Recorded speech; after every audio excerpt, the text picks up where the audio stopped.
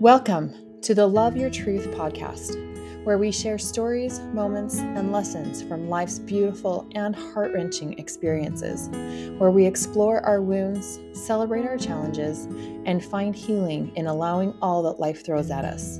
Here, you will learn to love every aspect of your truth, accept your past, embrace your present, and create your future, all by loving your truth. I'm your host, Sherry Love, certified professional confidence and empowerment life coach, cognitive behavioral specialist, single mother of 5, pianist, ultra runner, and human who is still learning to love her truth, just like you.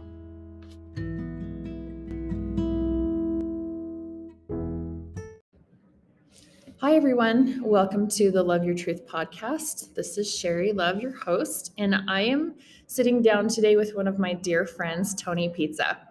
I met Tony, how long has it been? Just 6 months? Less than a year, yeah. Yeah, like maybe last summer. And neither of us can really quite remember how we connected, but it was through Instagram. And it was kind of a funny, like we just connected and started messaging, and then we ended up going for a run together. And one of the first things that impressed me about Tony was just his energy, first of all. But right after we went on that first run, knowing that we're both single people, Tony sent me a text and he set a boundary, and it was so impressive to me. And he said, this connection is only ever going to be platonic. And what that did for me was create this safety for me to kind of put my defenses down. There was no ulterior motive or like hidden agenda. It was just friendship. And it has given me a space to trust you as my friend and has created this beautiful friendship for us. So that was my first impression of Tony. So just to give you just kind of a rundown of who Tony is, he has grown up all over Salt Lake. He joined the Marines at the age of 18. He attended the U for journalism and was a teacher for 12 years. And he's very intelligent. It's really fun to have conversations with him. And the analogies that he can come up with for life things that we're processing is amazing. Tony found spirituality through yoga and a trip to Peru 5 years ago. I would love to hear about that. And he found coaching through a men's group and has been exploring that for the last 2 years. And I've experienced Tony as a coach and as a friend, and sometimes both intermixed, and he's a phenomenal coach. So, Tony, tell us, what else do you want to tell us about you, first of all? Well, geez, I guess I have to throw in the fact that on that first run, I was like, let's take it easy. I think I had hiked the day before or something like that. And so running easy for Sherry was, let's go on a 7-mile run and we'll maybe walk a little bit of the uphills, but mostly let's just run the whole thing. And I was definitely intimidated because Sherry started telling me about these 100-mile runs and stuff like that. So, but it was really fun. We ran at a pace where we could kind of just talk and share. And do you remember the owl we saw? Yeah, that was so amazing. That was really cool. It was really cool. Like, to speak to that friendship thing too. I was definitely single, but I was starting to see another person, and I had been really bad with boundaries. So you were one of the very first people that I got to meet in that boundary space where it was uncomfortable to say at the beginning, like, this is where I'm at. And it was just really cool to like have that received and see it the way it's percolated afterwards. It's been really fun. Yeah. And it just to speak to the possibility that men and women can have a platonic friendship and be safe and not be concerned. It happens often, like especially in the single, community where people are looking for partners, and just to be able to relax into just friendship is really powerful, and it is possible. Yeah. And in all honesty, like, it was not a place that did well before. Like, the relationship that I was in before we met, it was really messy. So to be able to work through that and have that result in this kind of friendship has been awesome. Like, I've watched my current partner right now do the same. Like, she's got a lot of really good male friends that are like good people. And I remember saying, like, I like getting to the point where you can look at another person that's not male or female, it's human being. Like, Yes. We both have male and female in us, and we might manifest that differently, like in our sexual organs and stuff like that. Mm-hmm. but to be able to experience people as human beings with, slightly more masculine or feminine things is what it's all about. But yeah, that sexual stuff and that relationship stuff always like has, if it's not playing a role, it at least has an overtone that needs to be cleared out of the way. So it's been really nice to get down to the human being level and move past the, is this a potential relationship thing? And it's I've seen that work really well, but it takes a lot of maturity and a lot of like honesty about who you are and what you're looking for and what you're experiencing to kind of push that past that, I think. 100%. I love what you said about it's that we're all just humans. And I do think that to a certain degree, it's a conditioned thing that we have. I mean, yes, we are wired for human connection, and we are wired to, as people, to procreate. It's one of our innate, natural urges. But I think we are also conditioned to kind of have this weird, like, as a woman, my connection with men should be romantic or whatever. And just to kind of take out all that conditioning and just understand that friendship is friendship, and can be, and there doesn't have to be any agenda behind it. And another thing that I love, that I've experienced in the past with having male friends, when they do enter into a committed relationship, suddenly my friendship is no longer important to them. And the fact that you have beautifully created safety in your committed relationship and allowed for there to be a space for friendship, not only for her male friends, but for your female friends as well, that creates more safety in the relationship. And I admire that, and I would respect and appreciate that a lot. I think, and it goes both ways too. There's those female friendships that are like, oh, that's now a threat when a new relationship comes in. So for a person to respect it on both sides, I think is obviously a big deal. So I think that you've done a really good job of doing that. It's been really easy to talk about, Christy, my partner, and even like the subtle gestures of like celebrating, like if I have a post about her or something like that, you kind of like celebrate that. Like it's a really good indication, like this is a safe place, because unfortunately we are in a society where that's important, is to everyone kind of showing what their cards are essentially. Yeah. And so taking the time to make some of those gestures like, hey, I'm a safe place and I'm celebrating your guys' relationship. Absolutely. Helps, Yes. so it's definitely like every relationship, it takes both sides like making concerted efforts, I agree with that. And communication and transparency is a big deal. For sure. So thank you. So a couple of weeks ago, you shared an article that you wrote about your experiences in the past with pornography. And so that's kind of what we want to talk about. Obviously, the friendship thing that came out, that was important to talk about. But I would really love for you to just tell your story, and share kind of what you've learned, and anything that comes up, I'll ask whatever questions I have, about that. But I think this is a topic that's really important. It's not talked about enough, that pornography use, how it can affect a person. And so I'd love to just have you share, to start, just kind of your story on that. Sure. Yeah. It's funny, even the word pornography used to bring up this really huge feeling in my chest, like a dog was sitting on my chest or something like that. So to even be able to touch that word with more objectivity is that I'm even noticing right now, like that's a big deal for me. My experience with pornography, I'm going to speak from my experience, but I know like I had a lot of friends that kind of did the same thing. Like we grew up in an age, like I'm 42, so I grew up in an age where pornography was very hard to get a hold of. But when you found it, it was kind of like this big deal. Like if an older brother had like a Playboy or something like that, like, oh my gosh, it was kind of like drugs in a way. So my experience of it was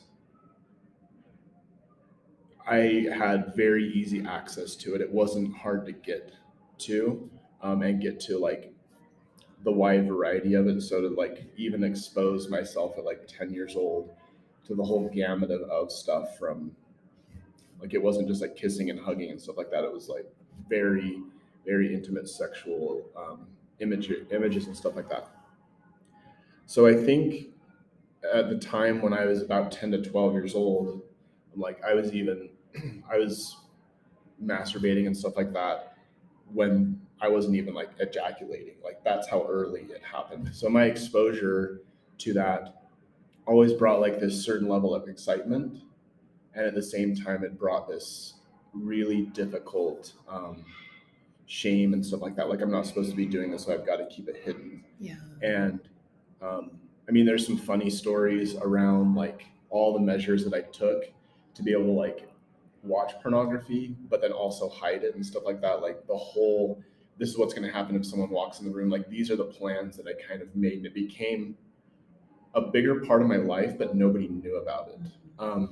Because I want to talk a little bit on this. Like Sure. at 10 or 12 years old, we're taking something that is natural in our body, like this curiosity that all humans have about their own body, their sexuality, and what creates that excitement in them, and then attaching this shameful stimulation to that. And that's kind of a big deal, because I feel like we all come with this curiosity about our sexuality, even at a young age, even like younger. Like I remember even at the age of 6, like feeling what I would now identify as arousal, and not like it felt good, but I didn't know what to do with it, because we aren't really taught to explore that part of us. And so there's this shame attached, and then we find ways to kind of, like pornography, to elicit that feeling, but we don't know what to do with it. And so there's so much shame. So Right. let's speak on that a little bit. What's your take on that? Yeah, it's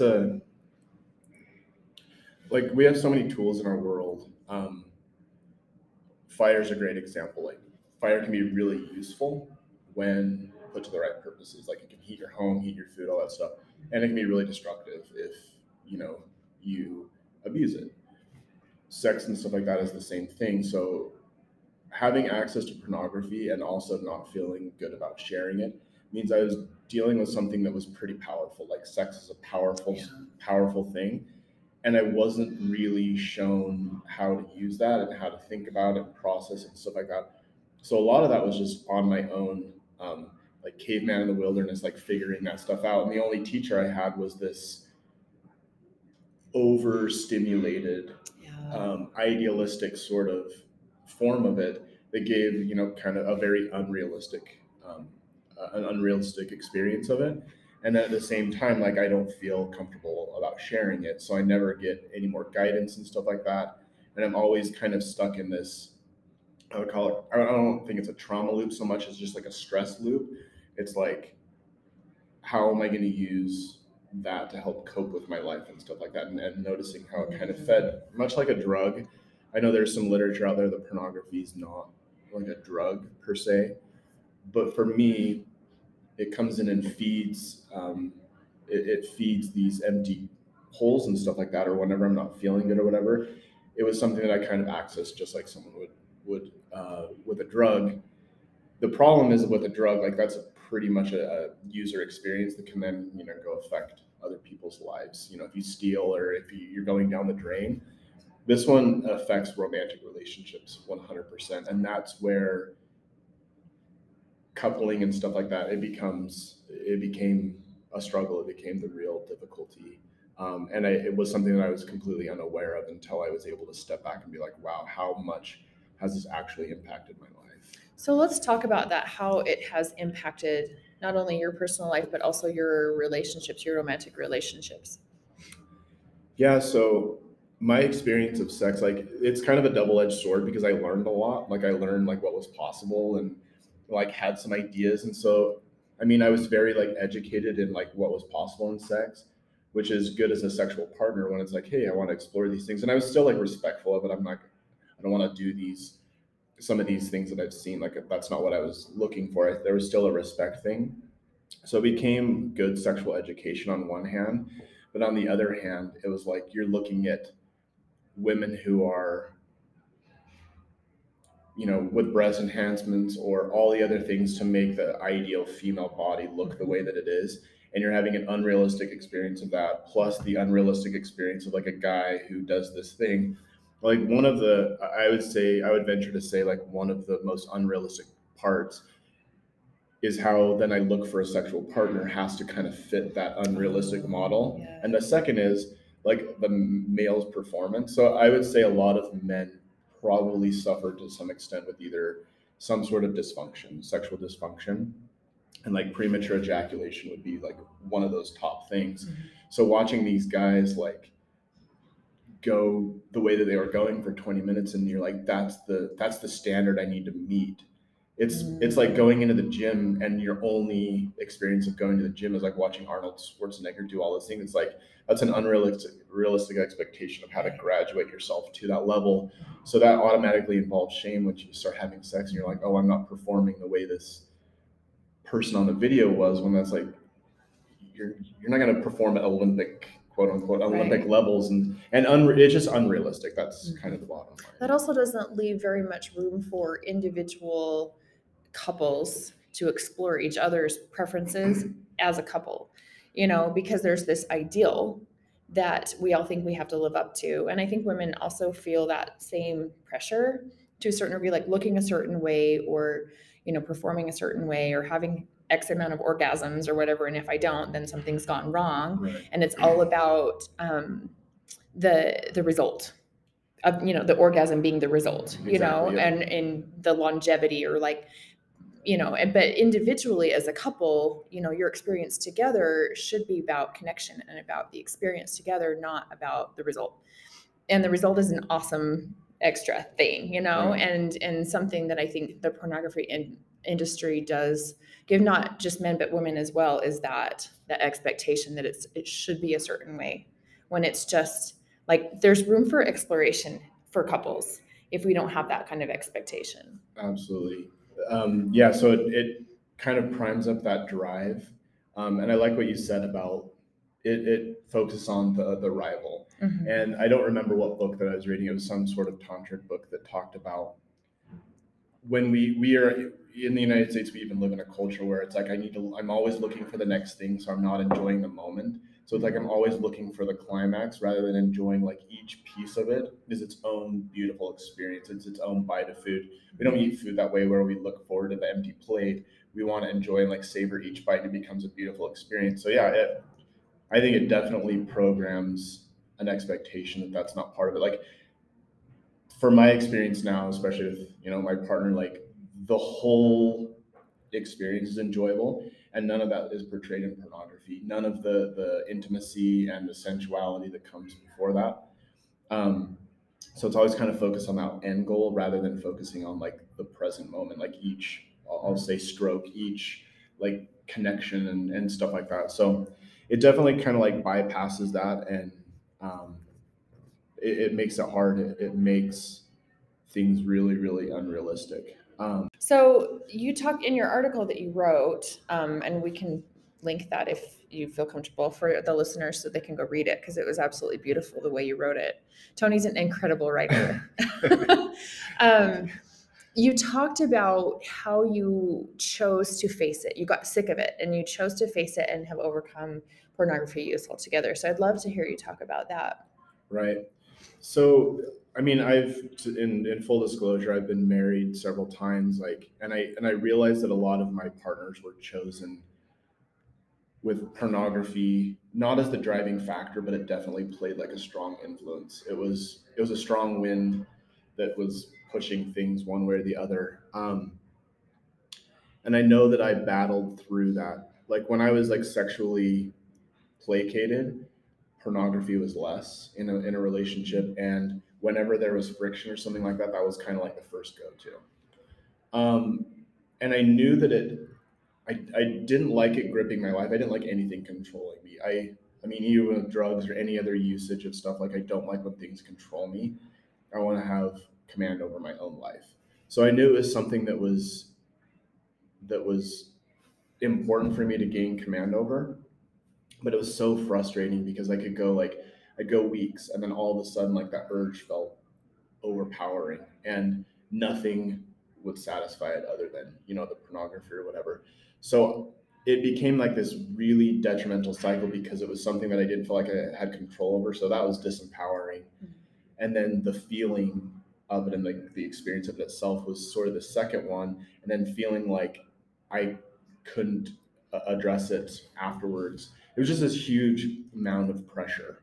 So the shame that you felt that you couldn't address it with anyone or you couldn't share with anybody about it, you're using pornography to combat the shame, and it's this cyclical Right. double-edged sword that you're experiencing. Right. And it became at the moment where I started to be able to talk about it, I call it like when I got my fingernails under it.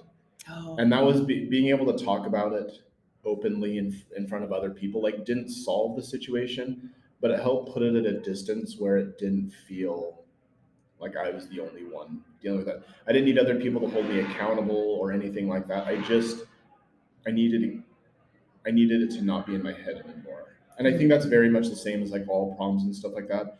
There's an amazing amount of bravery in sharing something, whether it's, abusive relationship or whatever you're feeling. Once you can speak to it, it's no longer rolling around in your head. Like even journaling works that same way. When I'm able to write it on paper, my mind doesn't have to like hold it anymore and keep analyzing it. It can set it down. Mm-hmm. So that was probably a big step. But getting to the point where I was like, I am going to release myself from this is something I had like over 20 years experience. Like, okay, I'm going to do it. It's like any goal. Like I'm going to go to the gym and then all of a sudden you're going to white knuckle your way through it. Yeah. And then all of a sudden it's like, well, I didn't do it. And then there's that failure piece. I can't do this anymore. So it just keeps layering it on.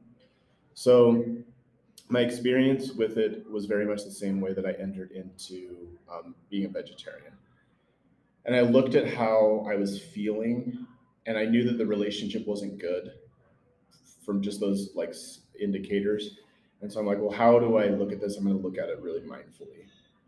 So the way that I approached food was very much the same way. Like, why do I stop eating McDonald's? Because I'm going to pay attention to what my cravings are before I eat the McDonald's. Then I'm going to watch what happens after I eat McDonald's. And watching myself like go through the craving and then how quickly it ended afterwards, but then having that voice that's kind of left afterwards was really important. So I would say before engaging in pornography or any sort of habit, there's two voices, like do it, the don't do it voice. When the do it voice is really, really strong and overpowering, and it wins, you obviously do the act. That don't do it voice is the only one left after the act, whether it's food or pornography or whatever. And that's the only one that gets to speak, because the do it voice is like sitting back there comfortable, like I got what I wanted. And that one gets to speak for so long and kind of create this shame loop. So I literally just use those voices and I let them both speak very loudly. And I let the do it voice speak. I entertain the do it voice. And then afterwards, I really listen to the don't do it voice as well, and the why did you do that sort of voice. And what I noticed, and I kind of did this very ceremonially, like at my altar, and like watched a pornography video that I'm pretty sure it was one that I liked, but I don't really even remember which one I engaged in. But I paid really close attention to what my body was sending signals before, and I even paid attention to the don't do it voice. And I said to the don't do it voice, can we just watch and see what happens when the do it voice gets to be in control of the vehicle for a while? So I went through the whole process, was very intentional throughout steps, and stopped and asked myself and checked in with my body, what's going on, what am I feeling? And then afterwards, when it happened and the do it voice was quiet, the don't do it voice was now we get to pay attention to how we feel afterwards. And when I sat with that voice for a long time, it's this is the lasting feeling afterwards. This is the 3-4 days, the week of why did you do that? Why are we letting do it voice win? What is so compulsive, and what is so, what's that itch and stuff like that? And is it worth it? And that was the big question for me. Was it worth it? And the easy answer was no, it wasn't worth it. So it was almost like I needed the don't do it voice to be able to speak up in that space, so that whenever the impulse came again, the idea was, yeah, this seems exciting, but it's also not worth it. And when the not worth it became the stronger story, it gained power over time as I consistently chose not to do it, not to do it, not to do it. And I don't think I'd ever gone longer than a couple months without engaging in pornography. And once I kind of got in that momentum, 6 months had gone by, and I'm like, holy crap. We can swear on this podcast. I guess we're talking about pornography, why not? But 6 months goes by. Wow, I made it 6 months, and that didn't feel hard. Where before it felt so challenging, and so it was just that dynamic of, is this something that I would choose in my normal sort of life? No. Then why am I letting that impulsive voice? Something that is really powerful here that I really want to talk about is before, like the white knuckle effect, you're ignoring the do it voice. You're trying to like, you're ashamed of the do it voice. You're like, do it voice, you don't get to have a voice here. Like, go away. We're going to ignore you. But he's still sitting here. He's still talking, but you're trying to just ignore him. It's like a kid throwing a tantrum in the grocery store. You're just going to try to like, you either give in and give the toddler a sucker, to shut him up, like giving into the pornography, or you are like, shh, shh, shh, shh, like, or you ignore him, you know what I mean? And like, I'm just going to pretend it's not happening, but it's clearly happening. So that process of you allowing that part of you to have a voice and showing compassion, saying, okay, what do you have to say about this? And then giving all of those parts of you a voice at the same time, like almost like this really cool exposure therapy kind of situation. Right. I think that is how we create wholeness in ourselves and allowance. So you're showing compassion for that part of you that has that impulse, and you're allowing the toddler tantrum to happen, but you're not giving into it and you're not resisting it. You're just allowing it. And I think that's really applies to so many different things. It's applied to a lot of things in my life. It's just giving all of those parts of us, like, who's here? What are you really asking for? What do you really need? Because it's not actually the action, like the action of looking at pornography. There's something other than that it's needing, and that part of you deserves attention. Totally. You said something that brought up two really strong points for me. Number one, I was sitting at my partner Christy's house the other day, and we were washing dishes, and her son wanted a breakfast burrito that she was making for the next day. And she's like, hey, we don't have enough tortillas or whatever. So he like went in the bathroom and like slammed the door. He was pretty upset, and he said to her, shut up. And I was like, oh. And the first thing was like, oh, why did you say that? Like, we've got to go in and control that 8-year-old, and don't do that. And as I was kind of like letting that thought percolate a little bit, it was weird. I've said percolate twice now. I'm going to not use that word. We're in a coffee shop right now, so it's fine. So I thought about it for a second. I'm like, what is he really upset about? He probably wants some attention from his mom. Yeah. And so that's what I asked her. I'm like, do you think that you and your son can, like, is he asking for attention? And that's not too much different than what you just said. Like, there's a part of us that's asking for attention, and if we ignore it, yeah, that's what happens. Mm-hmm. The second thing is, even in sexual encounters and stuff like that now, I've learned a lot about what sensual touch means, and kind of how that is its own beautiful thing, and it doesn't always have to lead into sex. Mm-hmm. So even noticing my own like sexual drive and stuff like that, and I don't think it's diminishing, but it's definitely like, hey, you're in the middle of sensual touch. It doesn't have to graduate to sex all the time. That's something I didn't have the capacity for a couple of years ago, where it's like, can't we just enjoy this moment? Because not that sex is annoying or a burden or whatever, but I mean, you've got kids around in the house. Mm-hmm. It's definitely like its own time and place for it. Mm-hmm. And always need to graduate. Like the first time it's sensual touch and to go into that moment was probably exhausting.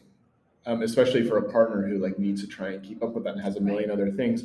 So getting to the point where sensual touch is valuable in and of itself was something I didn't have the access to, because it was always like full gas pedal.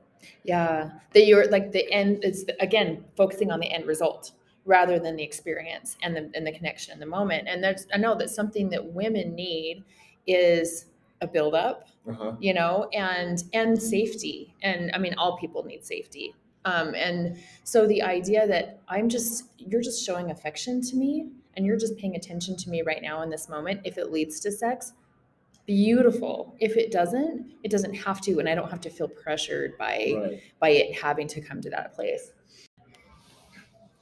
So yeah, I don't want sex to feel obligatory when it gets to that point. It's not how I would prefer to have that experience happen. So I want it to kind of move and graduate to that point if necessary. And then if it doesn't, then there's not that shame and stuff like that. Like, we just did something just to have that end goal again. It reminds me of this, and there's this tie into this book that Christy and I are reading called Come As You Are, and we're reading it together, which is really cool. And understanding that everybody's like sexual experience gets to be different, and everyone has kind of like their own unique lens and their own unique bodies kind of entering into that. But having a lot of respect that another person's experience through sex is okay. Like we don't have to get to that end point all the time, and maybe someone doesn't want to get to that end point all the time.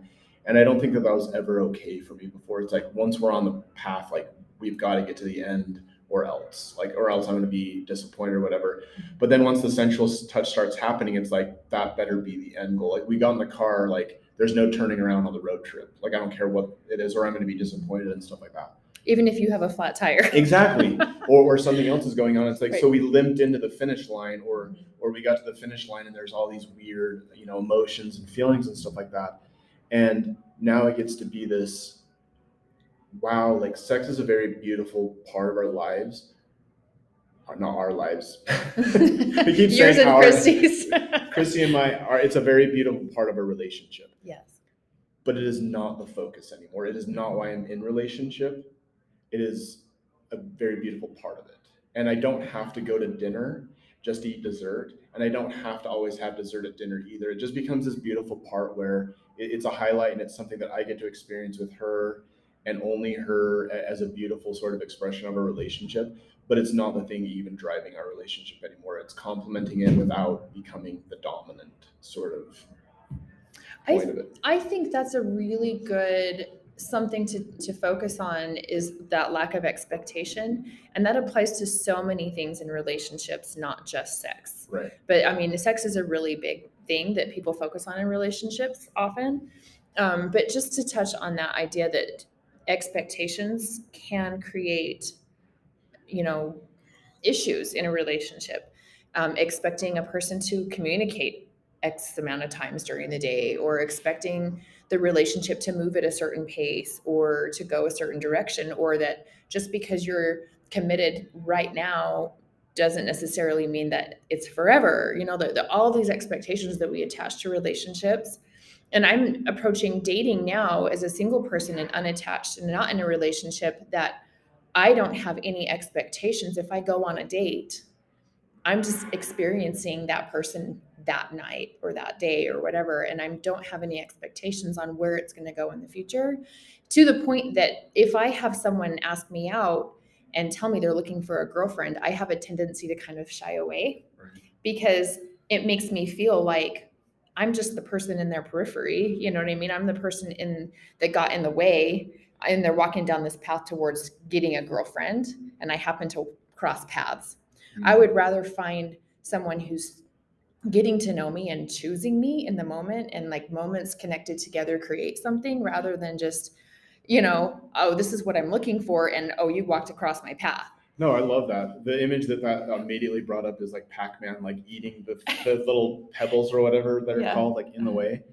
But that's a really good point on being chosen. So I can even imagine from the female perspective, or my partner Christy's perspective, like she just happens to be the thing that's filling that sexual need right now. And then if not, then I have pornography down the line. Like she's the one and only thing. But what it's done is it's helped me have a little bit of mastery and separation away from that being the driving factor anymore. It doesn't have the same control. What's also impressive is I don't know that like being open and talking to her about this would have been fine, and airing it out to her like this is something I'm struggling with would have been fine.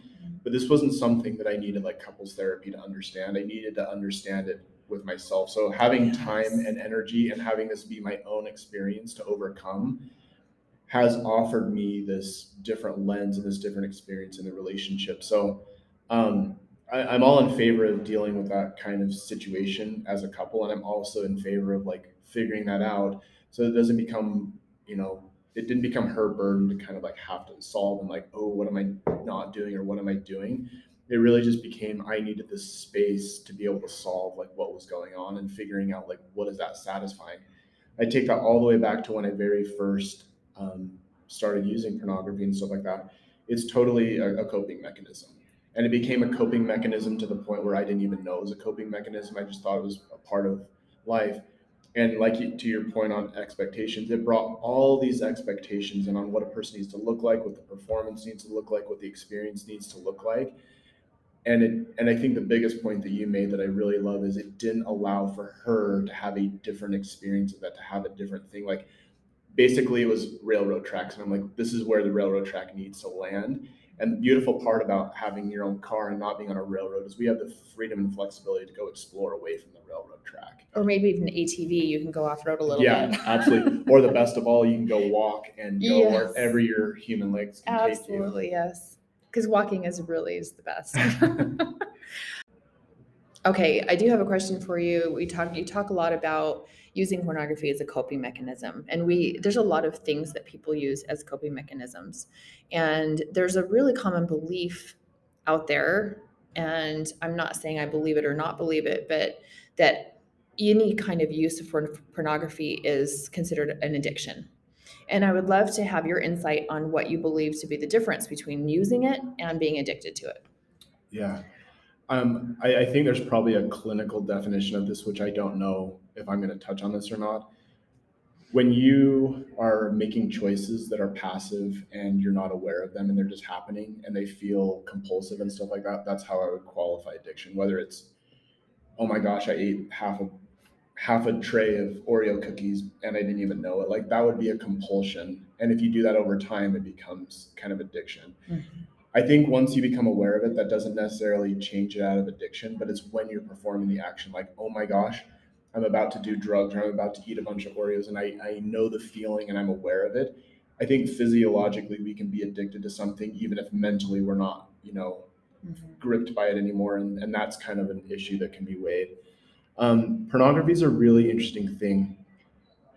I don't think that if you just participate in it once or even a couple of times, like that it's necessarily an addiction, but it's sort of an exploration, an opportunity to explore.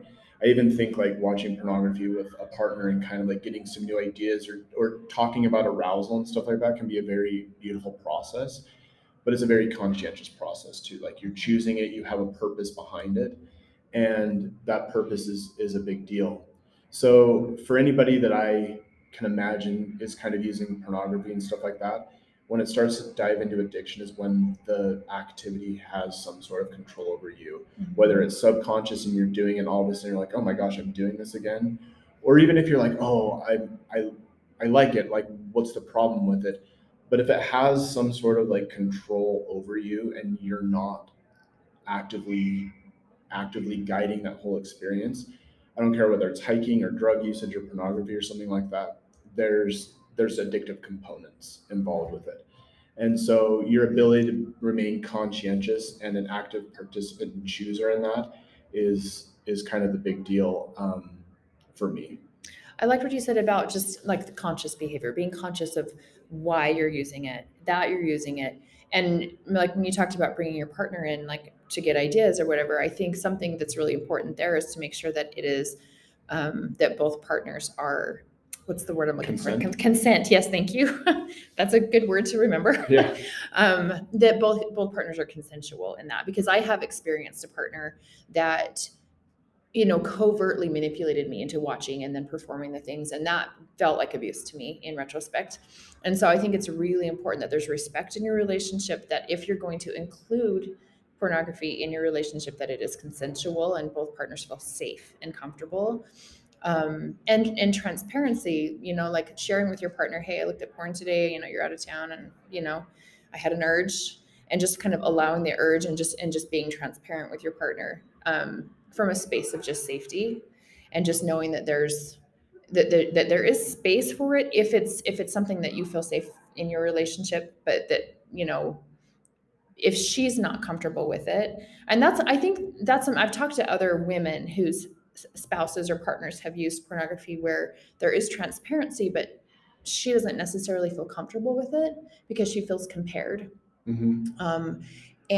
But also the idea that a person can't control another person's behavior, mm-hmm. But that, there's boundaries, and in a partnership that can get a little bit kind of gray, because, if I had a partner that was looking at pornography and it made me uncomfortable because it makes me feel compared or like that I'm having to live up to some kind of an expectation, but he's telling me, I can't say, oh, you shouldn't look at porn for me. Like how would you navigate that? How would you recommend navigating that? Yeah, it's a really good question. Not not having somebody else be responsible for your emotions is, in my opinion, like a really responsible way to handle a relationship.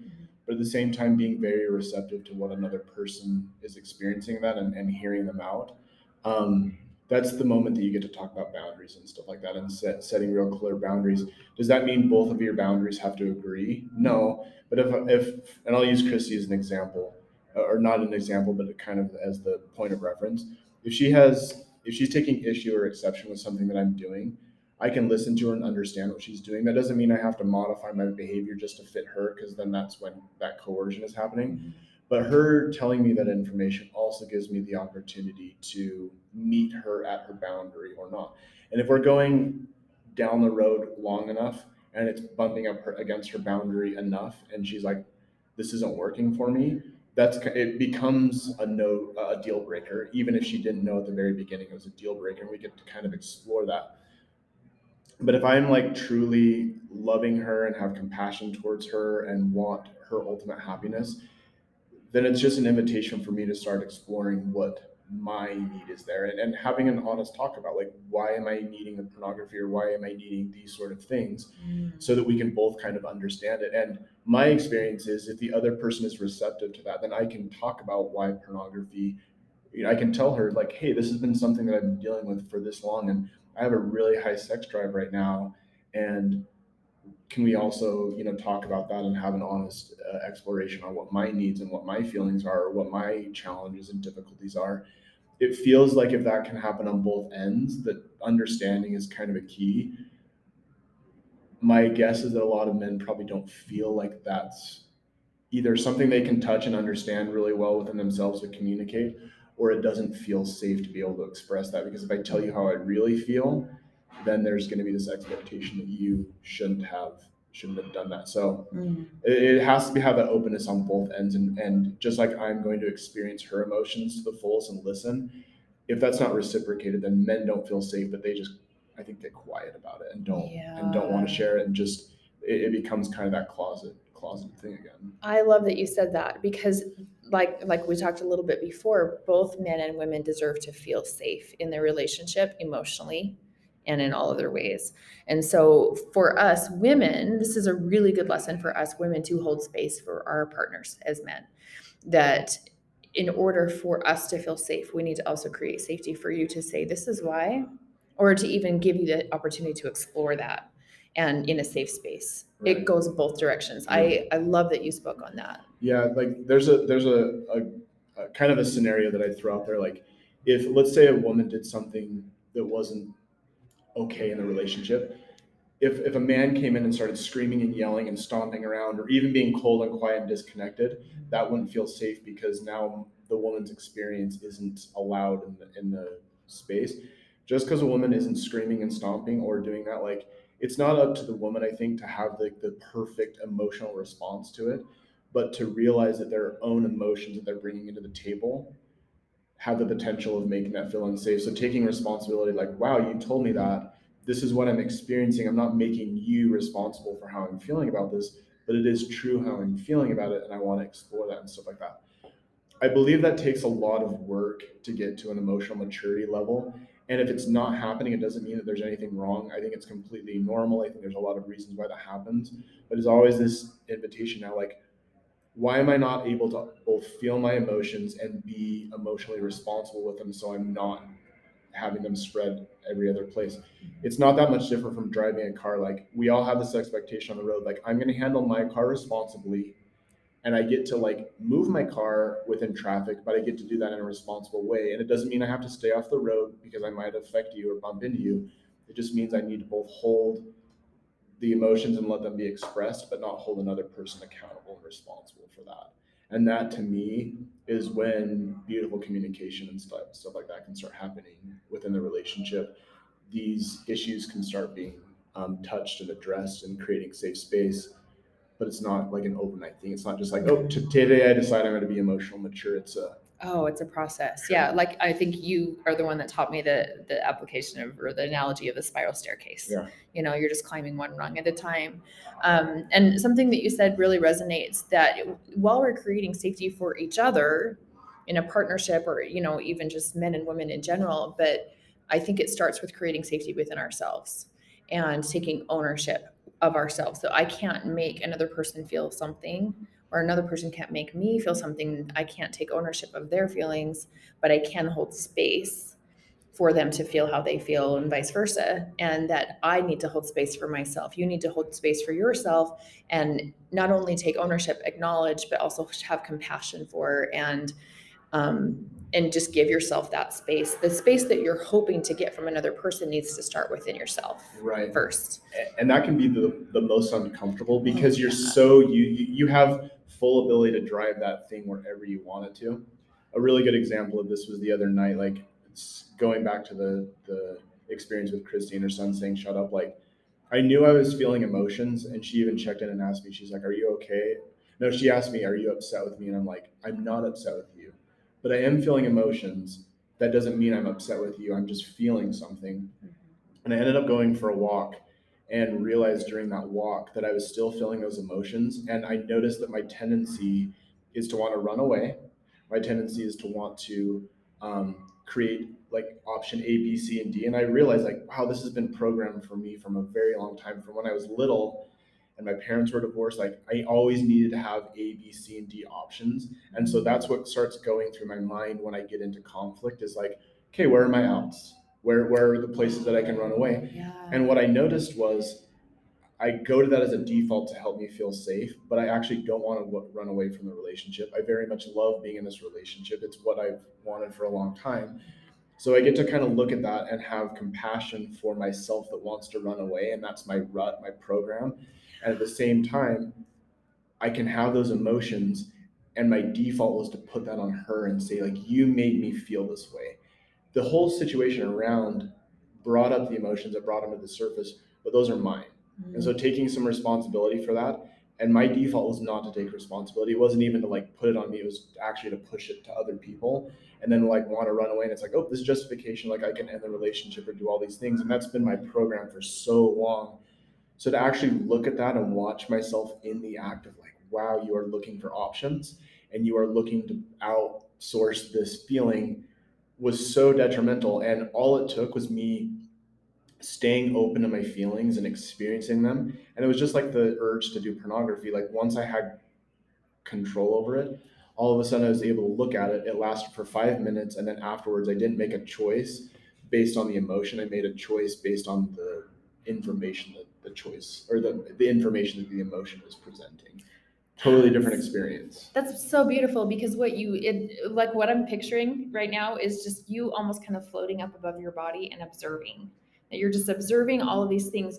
And I think something about growth, and especially just, you know, emotional wellness, that, you know, as we go through that process, is that sometimes we think that we're going to arrive at this place where I don't have those same urges anymore. But you do. Mm-hmm. Always. We always will. And it's just a matter of acknowledging and observing and giving compassion for that part of you, and understanding where it came from and why, and saying, okay, that's an option. And there's also this other option. And just to give yourself that. That's incredible to be able to do that in real time, because most of the time it happens and then I have a reaction, and then 5 minutes later, or maybe even the next day, I'm like, ooh, that happened again. Like I had this, you know, like unconscious. So becoming more conscious and observing continuously, it's practice, right? You get better at it. It's like practicing the piano, Muscle, you know, yeah. you just muscle memory. Exactly. That's amazing. Thank you for that. And I want to be very fair to myself. Like, it was not a real time. Like, I love the idea, like, oh, you were floating above. It took me going on a walk by myself for about 5 minutes, 10 minutes or whatever. And I was in it. Like, I was totally in it. And then all of a sudden it like drifted past it. And I was like, oh my gosh, I'm not feeling so attached to it anymore. But it was absolutely like this practice and this process of not identifying with my emotions, which is awesome, and it does take time. The other thing that I like that you said, and I'll use this analogy. when I'm so used to those things like confronting me, it feels like my hand right in front of my face. Like my hand has not changed its size just because it's in front of my face. It's just dominating my periphery. When I can like take that hand and I can move it away from myself, it becomes part of like one within the environment. It's not to change its size; it's just changed its relationship to me. Now I feel like I can deal with it, and so being able to move those things outside of that and stepping back is all what mindfulness and conscientiousness is all about. Is like going through that process of like, I'm really uncomfortable with this thing right in front of my face right now. How can I like move it back without making blame or shame or anything? Changing your perspective. Yeah. That's beautiful. I love that. Tony, thank you so much for Yeah. sharing, for being vulnerable. It's such an important topic that we need to erase the shame around it. And I'm so just grateful to you for being willing to talk about it here. And I know there's going to be people out there that this resonates with. And thank you for your friendship. Yeah. And just for being you. You're amazing. And everybody out there, you can find Tony where? Tell us where we can find you. If you want to be found. Yeah, I'm on Instagram. Wild Heart Warrior is my tag name with a Y for the wild. Also, Our Wayfinding is my coaching page, both on Instagram, and then ourwayfinding.com is my website. And I want to say thank you to you. Like this, getting these topics out takes a lot of effort and energy to put together a podcast. And I'm guessing that you're fulfilling something very beautiful in your life, but it takes a lot of energy and effort to like meet this and stuff like that. So I appreciate that you are being an instrument to bring awareness to this as well. Thank you. Everyone out there listening, thank you for listening, and I hope you have a great day.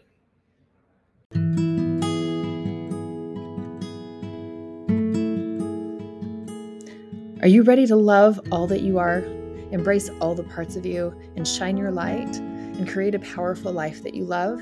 Join me in my coaching program, where I help my clients find their power within, grow from their challenges, and love and embody their true, authentic selves. You can find me at sherrylovecoaching.com and on all major social media platforms.